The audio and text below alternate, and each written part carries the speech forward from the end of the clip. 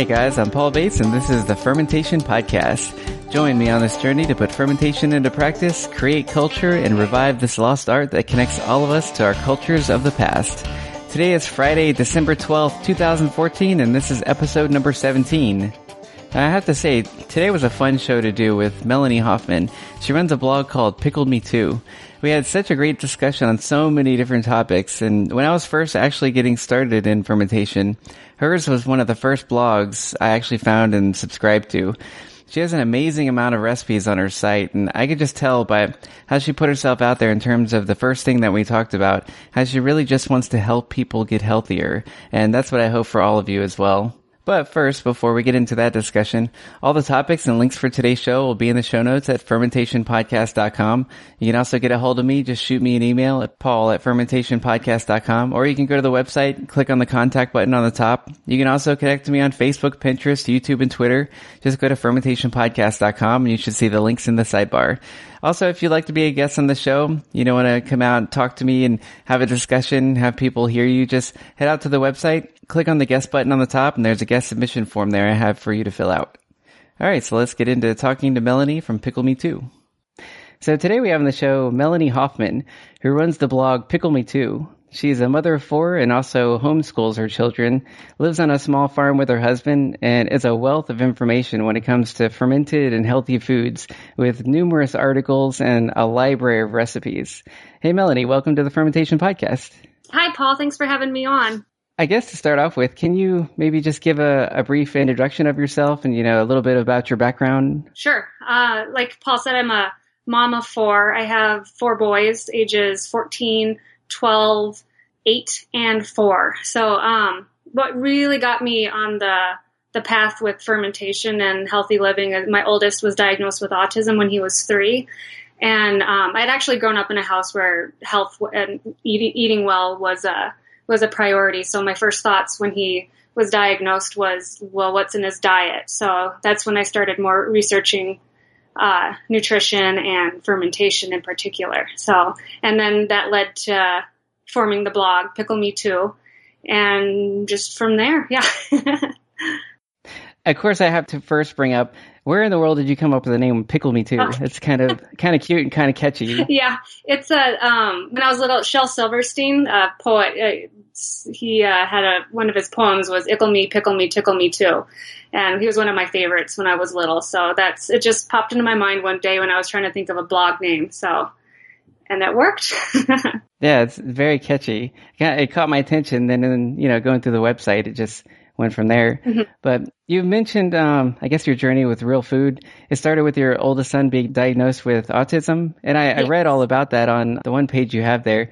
Could you maybe just talk a little bit, how that changed your life and, when it first started and... Yeah. So he's my firstborn. And him being my first child, I wasn't sure exactly how developmental stages worked. And he was slow to talk, which didn't bother me too much until he was about 3 and still not even saying like mom. And then I had a number of people had mentioned things to me like, have you had him checked out for anything? I had an aunt that who was a special ed teacher. She interacted with him at a graduation party one day and went to my sister afterwards and said, you should probably have your sister take Alex to his doctor to look at autism as a possibility. And so my sister told me about that. And then, so as I was reading about autism, a lot of the red flags stood out that I didn't realize were red flags. Like when he was a baby, when we would hold him, he'd never look at us in the eyes. And we actually kind of made a game out of it because we tried to make him look at us, and we'd make him go all around in a circle around our face and he'd never look at us. So, but we thought it was funny. Never thought anything of it. And then, so we took him to the doctor. It was probably shortly before his 3rd birthday. And he did get diagnosed with autism. It's very, very high functioning form. If anything, he was more on the Asperger's level because he did start talking shortly after that. And I do attribute that to the big diet changes that we made at that time. So we put him on, at the time it was called the SCD, the specific carbohydrate diet, which is basically a gut healing protocol. So he was on that for about 2 years. And then we slowly transitioned him to a gluten-free, casein-free diet. So no milk, no dairy, and no wheat. And then now he's more on a gluten-free, just healthy, real food diet now. So he does okay with milk now. But now when he was 9 years old, our doctor told us to just forget the diagnosis because he's as normal as can be. So not even on the Asperger's level. So he's great now. No problems at all. Yeah, that's really something how, diet can affect you. Yeah. Nowadays, I'm sure with autism, a lot of parents would just put their kids on Ritalin, not knowing anything, about what's going on and maybe not looking a little farther into it. Yes. Yeah, I've seen so many shows where, say, kids, they're acting up, or even I saw something about prisoners and they put them on a healthier diet and then they completely change the way, that they are. They're actually a lot more docile, just, not kind of crazy when you have them on soda and all that stuff. So you mentioned you prefer the GAPS diet. Can you explain maybe what that is? Because I saw on your page, it looks like you've actually helped quite a few people just from telling, about your story with autism. That's pretty awesome. I'm glad that story got spread around like it did because that's one of my main goals of the blog is to help people out. The GAPS diet so Alex was diagnosed before the GAPS diet came around, and the GAPS diet is based off of the specific carbohydrate diet. The biggest differences between the GAPS and the SCD, GAPS stands for gut and psychology syndrome. So the biggest difference is GAPS introduces more healing foods and broth and juicing and more fermented foods than the SCD asks. Because the SCD, basically, they had you eating yogurt, where the GAPS encourages you to eat more like sauerkraut and other things. And then they also do like detox baths. So it's a little more involved. So a little bit more healing power, I guess. But we did a little trial with it later just to see how it worked out because a lot of people were asking me about the GAPS diet, and I thought I should probably learn a bit about it before I started telling people about it. So today, do you still follow the GAPS diet, or no? What's kind of like your eating style today? I like the term JERF. That's the just eat real food. So initially, we've always eaten what I would call a healthy diet. So that's just real food, period. And I was introduced to the Weston A. Price Foundation a few years back, and that we started following a lot of that. But celiac runs in our family. I'm not diagnosed with it, but it runs in our family, and we know that we just don't tolerate it well. So it's kind of like a traditional diet without wheat. So real food. Yeah, it seems like a lot of people nowadays, are having problems with wheat. Mm-hmm. Maybe because it's just kind of the protein or whatever has changed over the hundreds of years or even thousands of years, whatever. Yeah. And then I guess that article that came out not too long ago, I don't know if you saw that going around, where they're actually sprayed with Roundup right before they're harvested to make it easier harvesting. So, I mean, all that garbage. Anytime I can eat organic or, just something, and say pick up a package and it has like one or two ingredients, you definitely become a label reader. That's for sure. Right. Exactly. Yeah. I know I've been tempted to try the older wheats, like the einkorn or a sourdough type, but the reaction that I've had with wheat in the past makes me too scared to try it. So maybe in the future I might give it a try, see if we can handle that. But it's just easier to go no wheat right now. So is that no gluten for anything? Any of the other grains too that also have gluten? Or is it just wheat? Yeah, all the gluten containing grains we avoid. I try to keep grains to a minimum. So we kind of follow paleo, but we do eat rice and we a few grains here and there, but it's definitely not a focus of our diet. Oh. Gotcha. So in terms of fermentation, It looks like you've been involved in that for quite a while. How long have you been fermenting? When did you get started in that? Well, when Alex was on the SCD, I started making yogurt at that time. So I'm very well versed in making yogurt. I've made that. He's 14 now, so that was about 11 years ago. and I made yogurt, and then I started making sauerkraut, and I made that for a while. And I wasn't very familiar with other fermented foods until I want to say about 4 or 5 years ago. I had that when I was introduced to the Weston A. Price Foundation, and I learned about the fermenting through them. And then I found the Nourished Kitchen, Jenny from that. I started following her blog, and she had a lot of fermented foods. And that's when I really started trying. And I decided that I was going to start doing one ferment food a week. And so I started doing that. And then I thought, you know what, I kind of want to share this with everybody. So that's basically how the blog got started, was me sharing the one ferment a week that I was doing. So I did that for a whole year, which is why I have so many ferment recipes on my blog now. So one ferment a week. Yeah, I was going to say, I mean, I think before this, I went through and just counted how many there were on there. And at least in terms of recipes, I think you have definitely over 100 recipes. We have probably even 150 different recipes. I mean, you could definitely write some kind of an ebook or cookbook. Yeah. Something like that. Yeah. Especially if you could get some pictures of all these things. There's some, I mean, really interesting recipes in there. So what would be, you know, it's hard to even go through all of these different things, but what would be like some of your favorite ferments that, you know, you came up with or tried? Let's see, the pickled cauliflower. That I think is my favorite.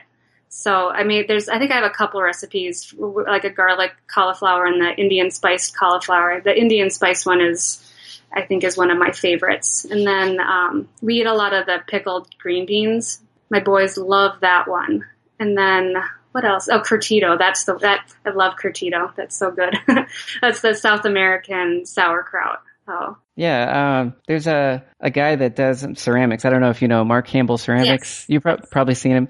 I had him on the show like so many episodes ago, but he had a whole recipe on. It was kind of like a curtido. They call it a taco kraut, which is kind of cool. Yeah, I have a pot from him, so I haven't had a chance to use it yet, but it's beautiful. So.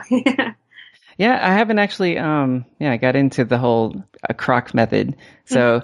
I do more of like, you know, the old school mason jar method. Mm-hmm.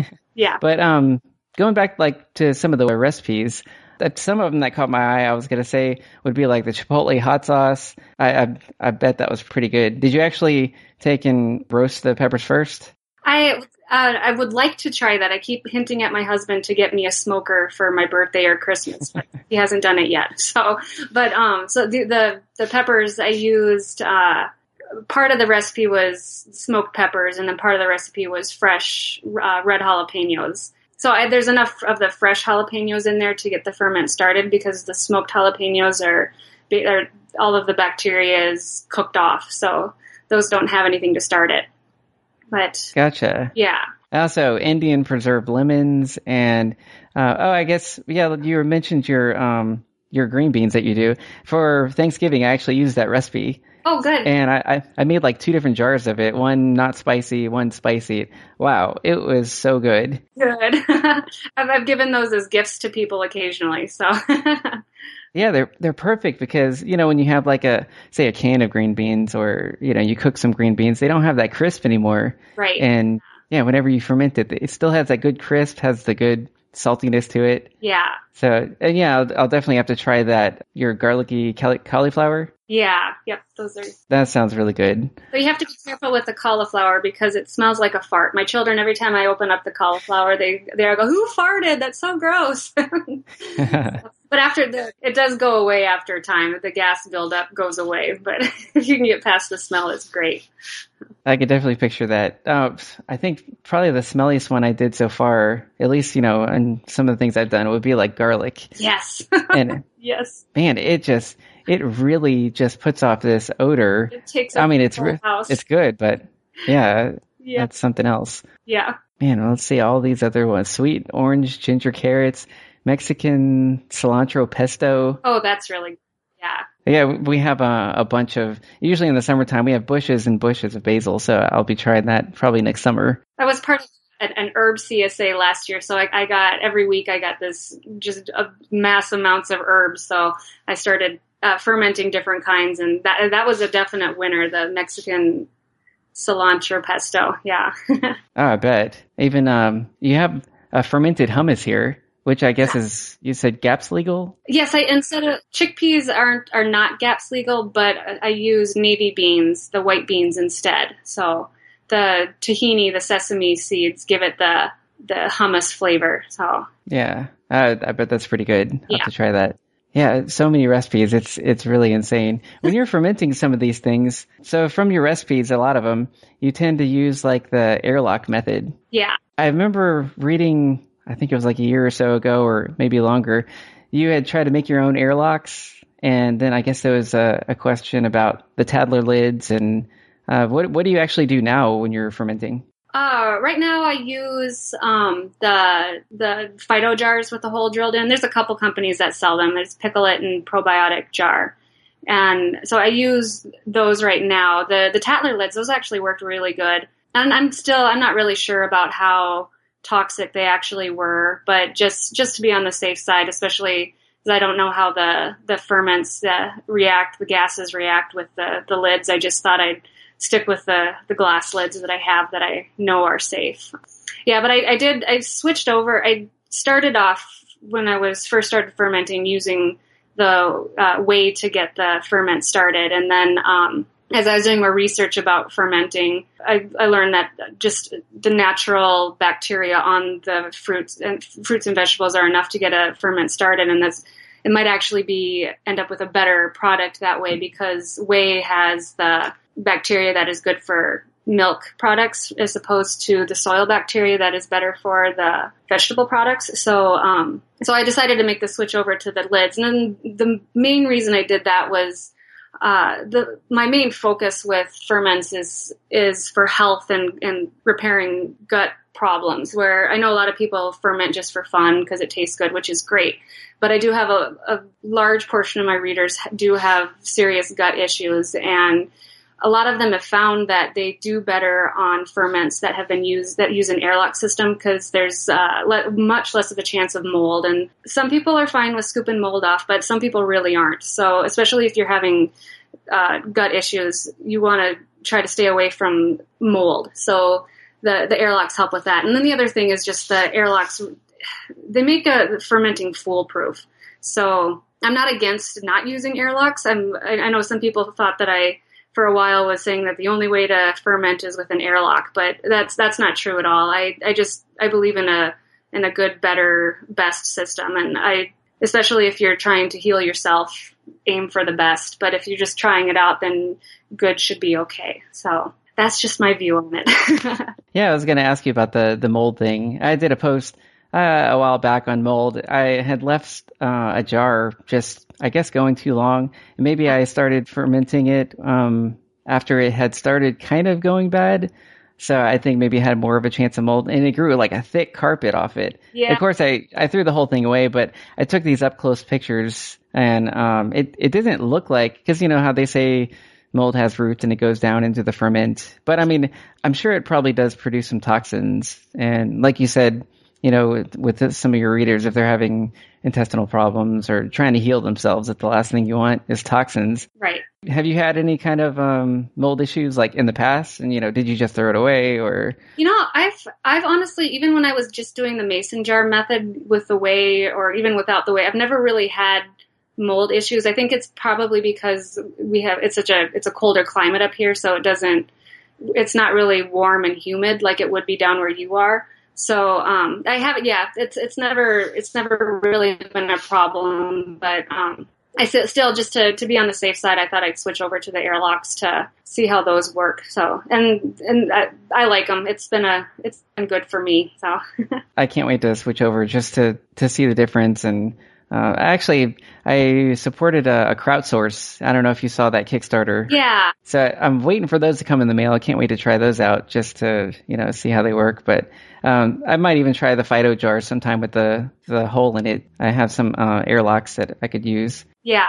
But yeah, you're actually up in North Dakota, which is why you said more of like a cold climate. Yeah. And you guys run somewhat of like a small homestead hobby type of farm. Yes. You said you have chickens, a cow, and some cats? We have, right now we have 15 acres, so we have a few animals, and we rotate through different things. We had our our chickens were all killed last year. So we haven't had chickens for a while, but we do have a cow and rabbits are what we have now. So, and then the herd of cats that take care of our mice problem. We also do have a large organic farm on, I think it's about 2 acres. So we have some friends that rent land from us, and they had a organic farm there. Or I shouldn't say organic because they're not certified organic. They use organic methods. And then I had a large garden along with them. So trying to do the homestead thing. That's pretty nice. 2 acres of, a garden, that can be quite a bit of food.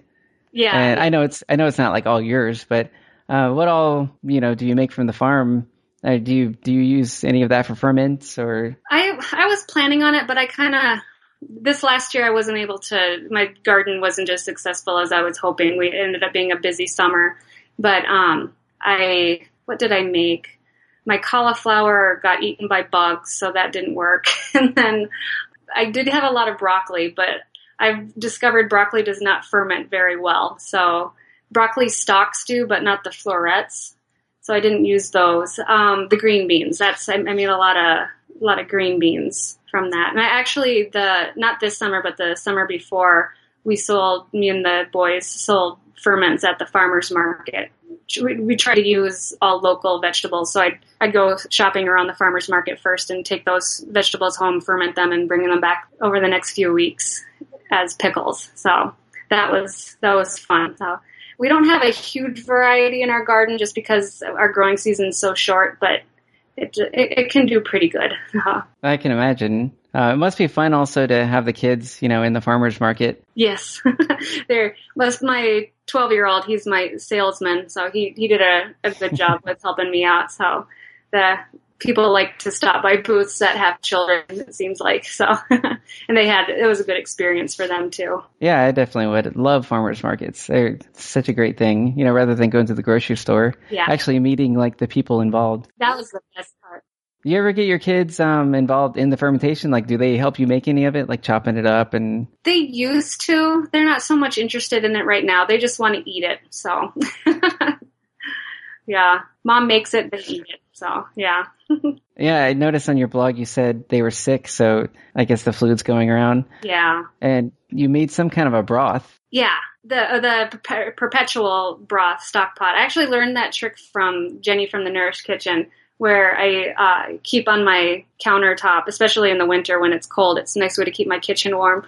The crock pot's just full of bones and water and vegetable scraps. And I'll drain off the broth, and then I'll add more water, and then drain that off, add more water. So it's kind of a continual thing. And the bones seem to last for about 3 or 4 days. And then I'll take those bones out and add new bones, and then just keep the pot of broth going at all times. So we always have a supply of fresh homemade broth. That makes me think of like a witch's kind of a brew with a cast iron pot. And I guess the other thing I would think of would maybe be like a fine restaurant where they always have those homemade broths. Yeah. You can definitely get some good healthy stuff from that, making it yourself. Yes, there's nothing better than homemade stock, I think. So, yeah.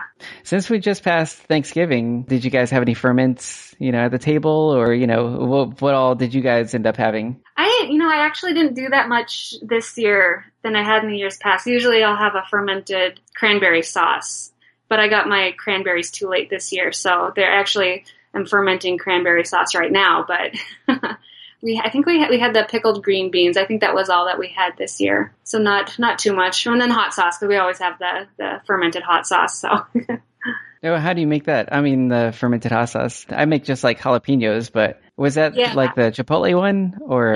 Yep, just like the Chipotle one. So I've tried a few different methods for making hot sauce. The one that seems to work the best is to take the peppers and salt and whirl it all together in a blender and let that set. I actually try to let it set for a year. It seems to give it the best flavor, a good long ferment. So I'll set it on the counter for about a week or two, and then move it to the fridge to just let it mellow for a year. And then after a year, I'll run it through the food mill to remove the seeds. And then, it makes a beautiful, nice, thick sauce that way. That's usually how I make it.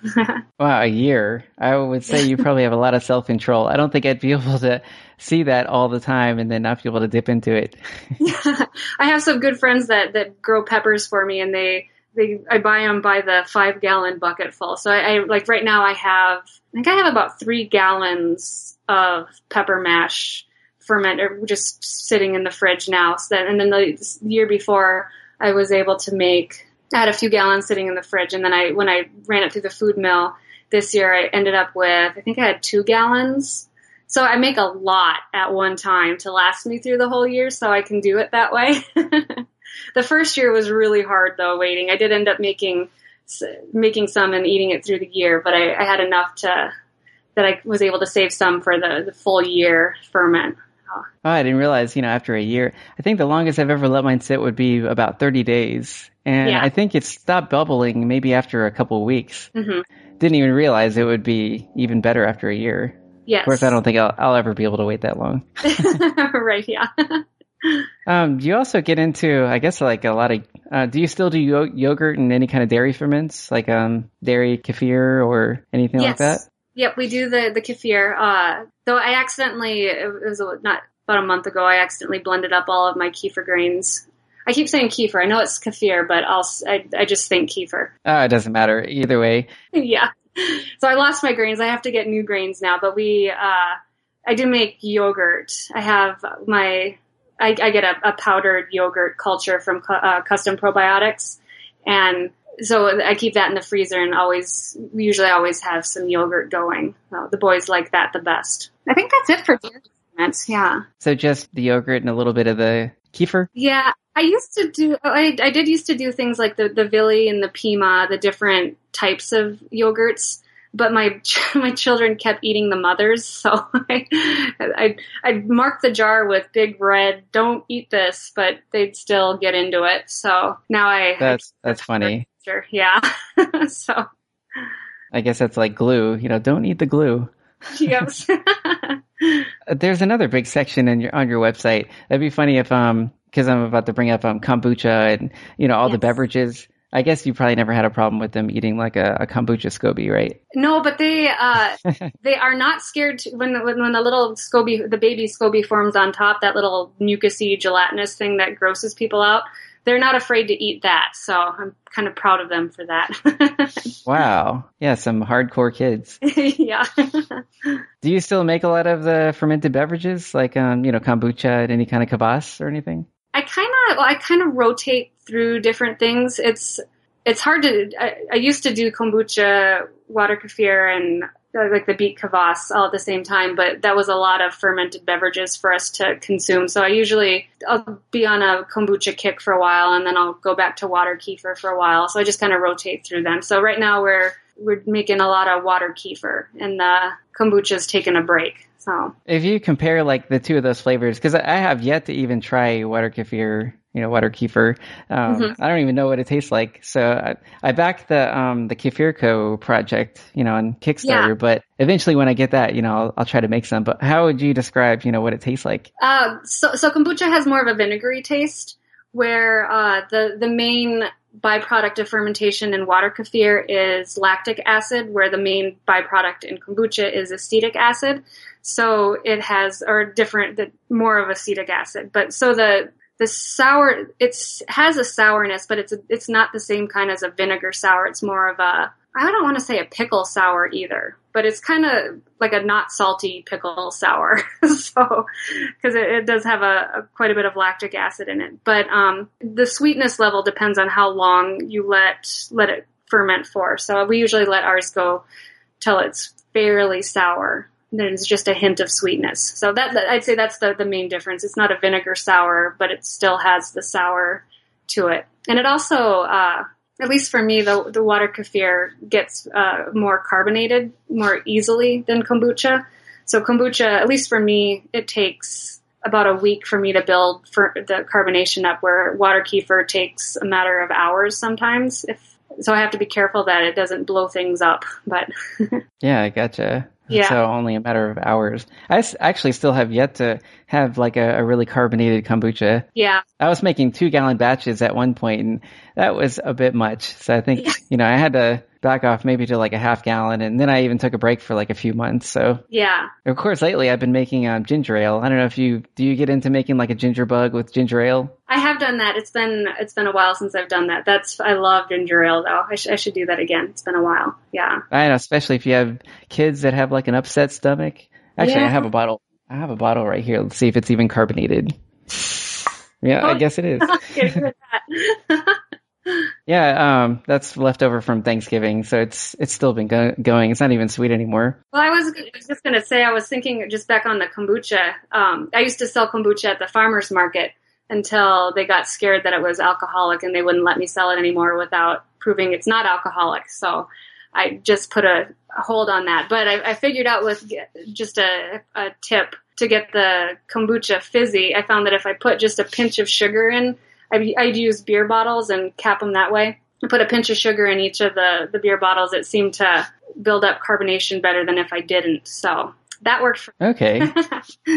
Yeah, I remember when all that kombucha stuff was happening. Yeah. It's supposed to only have less than 0.5% of alcohol, but it seems like the absolute most would be 2.5% that you can get it to. Yeah. There's some brewers, I had mentioned this on my last show, there are some brewers that get it more like a beer, but then you have to add grains to it to get it like that high of alcohol. Yeah, that's what I was telling them. I was like, if you guys find out how to make kombucha alcoholic, let me know, because I haven't been able to. But I'm always suspicious that when the big alcohol kombucha thing happened, that it was just barely over the 0.5% because it's hard to make.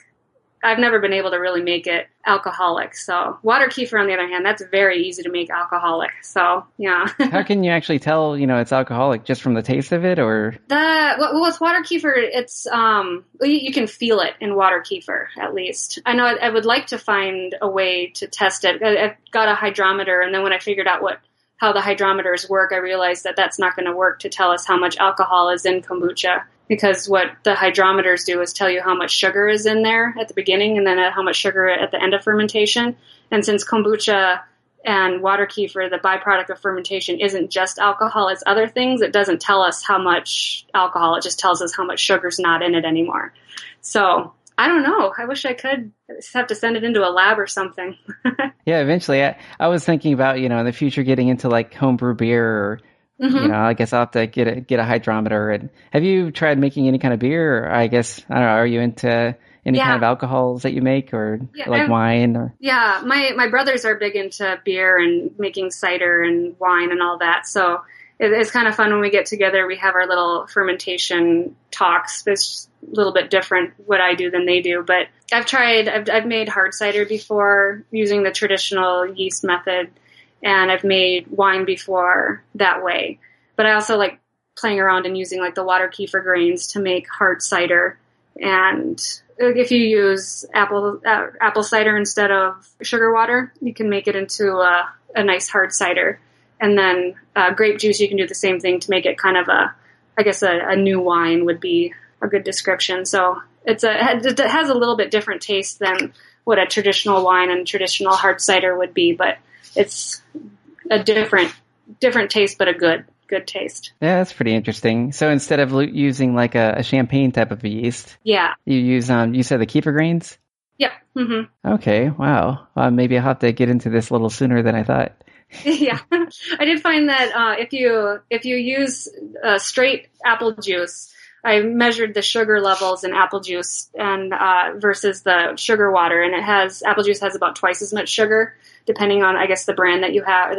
Probably depends on the apples that are made into juice. But if you use straight apple juice, it'll make it into an alcoholic beverage. I don't know how much alcohol. I wish I could tell. But and if you dilute it by half, then it's back to the water kefir levels, and it won't be alcoholic then. It'll have a much less alcohol content then. You must have a lot of apples up there, too, being more like in the cold environment. Yes, yeah, we do have apple orchards up here. Yeah, not so much here down in Florida. We have oranges. Yeah, yeah. Not necessarily the same. Yeah. I also saw, I guess going back to the kombucha, you had made a sourdough starter with kombucha? Yes, that was good. I guess when you're trying your gluten-free breads, how did that turn out? That's one of the best sourdoughs I've ever had. So water kefir, you can do the same thing, make a starter with it. And it's just a great way to, I've made a natural sourdough where you just let the wild yeast build up the yeast bacteria content. But so I thought I'd try adding kombucha to see if that would work. And that's nice because it's quick. It's a lot faster than making a wild sourdough. So it only took, I think it was about 2 days. And water kefir does it a little faster because I'm pretty sure water kefir has a higher bacteria yeast content than kombucha does. So it does it a little faster. Oh. I've heard that I guess water kefir has at least more probiotics. I think somebody had passed around something just recently saying kombucha doesn't actually have as much. Yeah. I guess it has more of the beneficial acids or whatever, but not necessarily the probiotics. Yeah. I know I shared a picture on that, and I was kind of worried it would blow up because people love their kombucha. But at least as far as my own personal experience, I have a microscope so I was able to look at the different ferments under the microscope, and I could not find a bacteria for the life of me. I think I searched a slide and I found one little floating bacteria. So I'm not sure. So and I know the bacteria content will differ from kombucha cultures to the different ones, but when I tested the water kefir, it was just brimming with life. So I don't know. That's been at least my experience of how it looks. Well, I think that kind of confirms it for me. If you looked at it under a microscope, that's, you see it right there. Yeah. So, I mean, there has to be stuff there because it is a fermented beverage. But then just thinking about it, kombucha takes at least 10 days sometimes to ferment. Up here, it can take a good 3 weeks, where a water kefir for me takes usually 2 to 3 days to culture. So just the quickness of how long it takes to ferment kind of shows me how the difference in the bacteria level. Yeah, true. Yeah, and I guess kombucha, I've never really... I've considered it more of like a pleasure than like a health product. Say if somebody's on soda, you just get them off soda by switching them to kombucha. It still has the caffeine and all that. Yeah. But pretty interesting. Oh, you mentioned the microscope. For some reason, that popped into my head about homeschooling. Yeah. So you actually homeschool your 4 kids? I do, yeah. How has that been? I mean, I guess, is North Dakota a pretty easy state in terms of regulations and, actually getting started with that? Yeah, it's pretty easy, especially if you have a college degree. But they keep changing the rules. I think the last rule was you have to have a high school degree in order to homeschool your children without monitoring. So, or before you had to have a college degree. So it's never been a problem for me because I'm a college graduate. So I guess they trust you if you have a degree, but it's pretty good. Most days are good. It's not always the sunshine and butterflies, but we have fun. I like my kids. The biggest reason I decided to homeschool them was between the bus ride and them being gone all day. I felt like I was only seeing them for like 2 hours a day if I was lucky, and I didn't like that. So, and not only that, you get to teach them what you want them to learn because state-sponsored education, I almost consider it kind of a joke today. I went through the whole public education system. I turned out okay, but nowadays, with everything going on, I just think it probably is better just to homeschool your kids. And I think, at least in my experience talking to kids, they probably turn out just a little bit smarter, if you can teach them actually how to think rather than what to think. Yeah, exactly. Yes. Yeah, that's a big focus. I want them to be able to teach themselves. I want them to be lifelong learners. So that's the main focus that, at least for me, for homeschooling, is teaching them how to teach themselves, teaching them how to think, how to learn. So, and like you said, I like knowing what they're learning and being in charge of that. Exactly. Yeah, teaching them how to think. I guess that's the trivium, which is what grammar, rhetoric, and logic.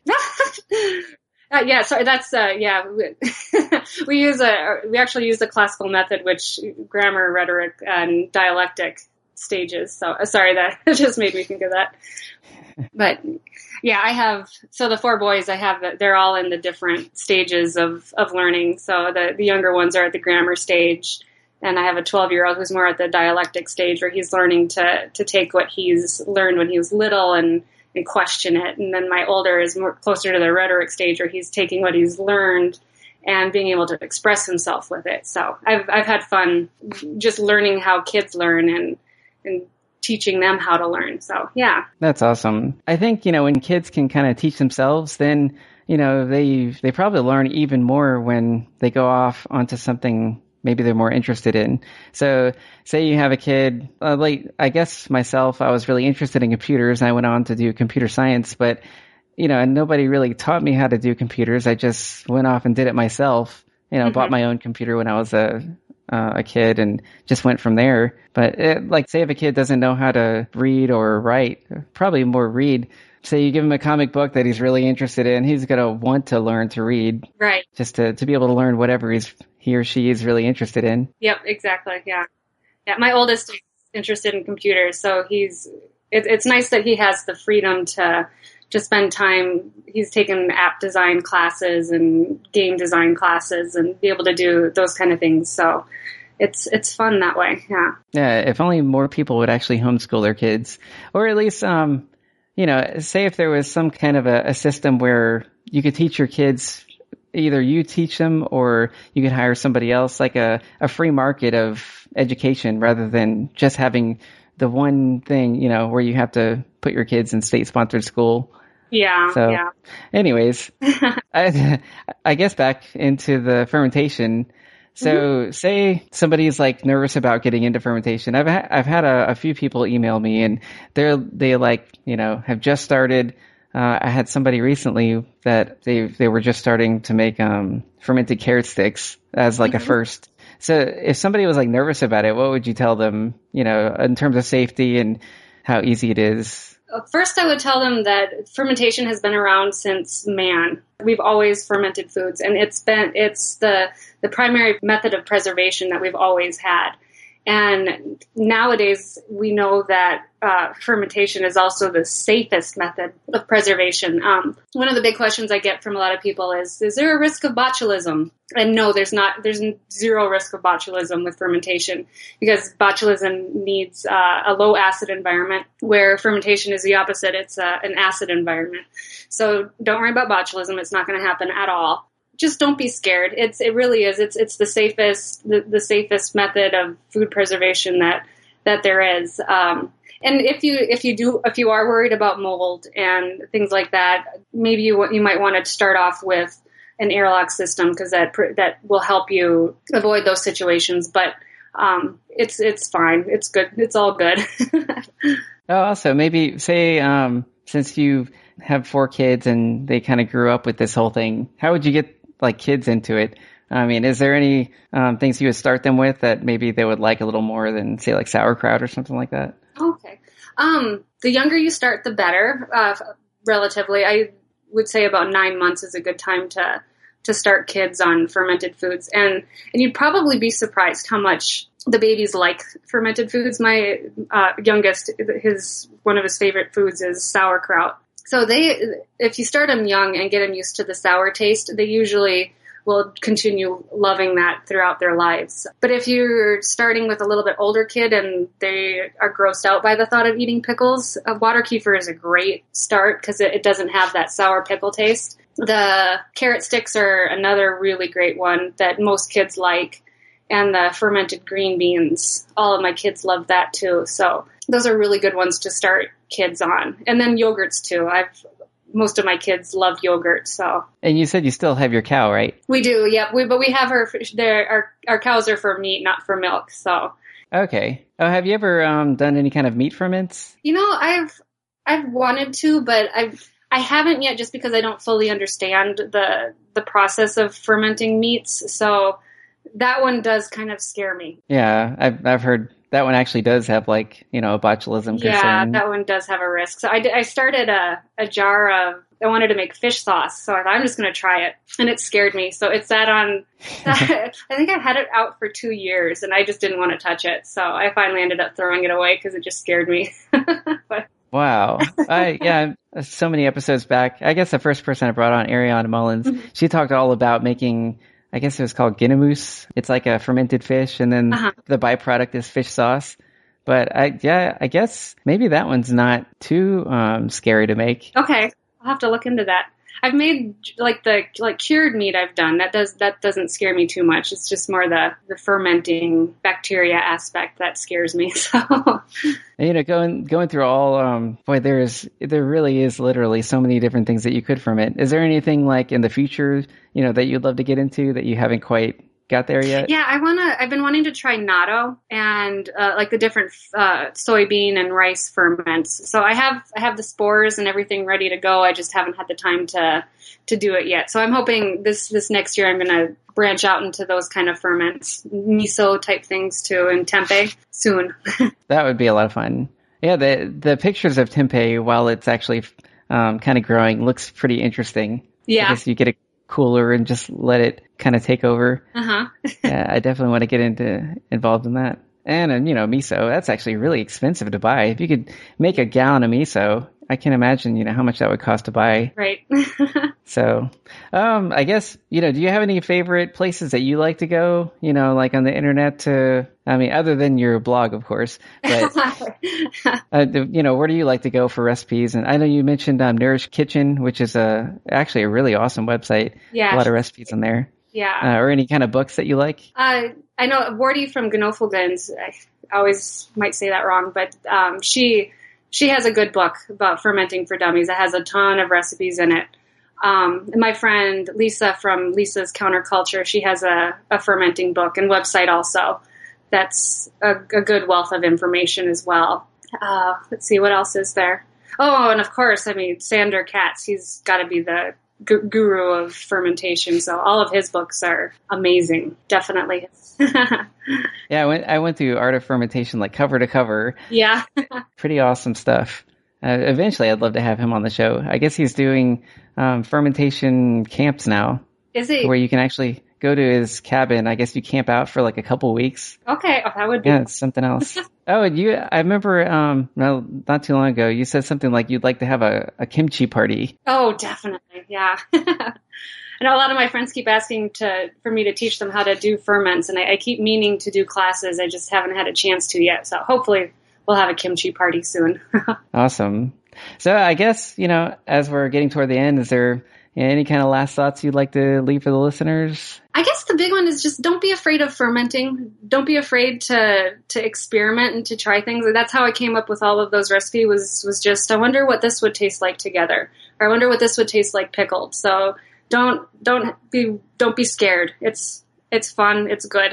Yeah, I definitely agree with that. So many things that you can do. Mm-hmm. I guess the one last thing, say somebody wants to follow you, because this has been a really interesting interview. And like I said, I guess beforehand, you were probably the first person that I ever subscribed to when I got into fermentation on your Pickle Me Too blog. So, where can people follow you? Say a website or Facebook or whatever else you'd like to give them. Okay, I do have the blog is www.picklemetoo.com. I haven't been as active on there as I used to be, but I'm hoping to keep putting up more recipes.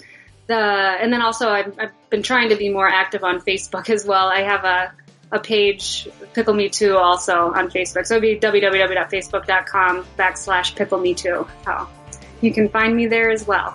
Awesome. And I'm sure in the future you're going to have an ebook with all these recipes. I know it. I am. Yes. I have it started. I haven't been good at working on it. So, but yes, in the future there'll be one soon, hopefully. All right. So everything we talked about on today's show will be in the show notes. And I invite everybody to come out to fermentationpodcast.com, leave some comments, and definitely check out Melanie's website, picklemetoo.com. You definitely won't be disappointed. Like I said, there's over 150 recipes or so. So Melanie, thank you so much for coming on the show. Thank you, Paul. This was fun. All right, this has been Paul Bates from the Fermentation Podcast, along with Melanie Hoffman, encouraging you to put fermentation into practice, ferment responsibly, and get out there and create some culture.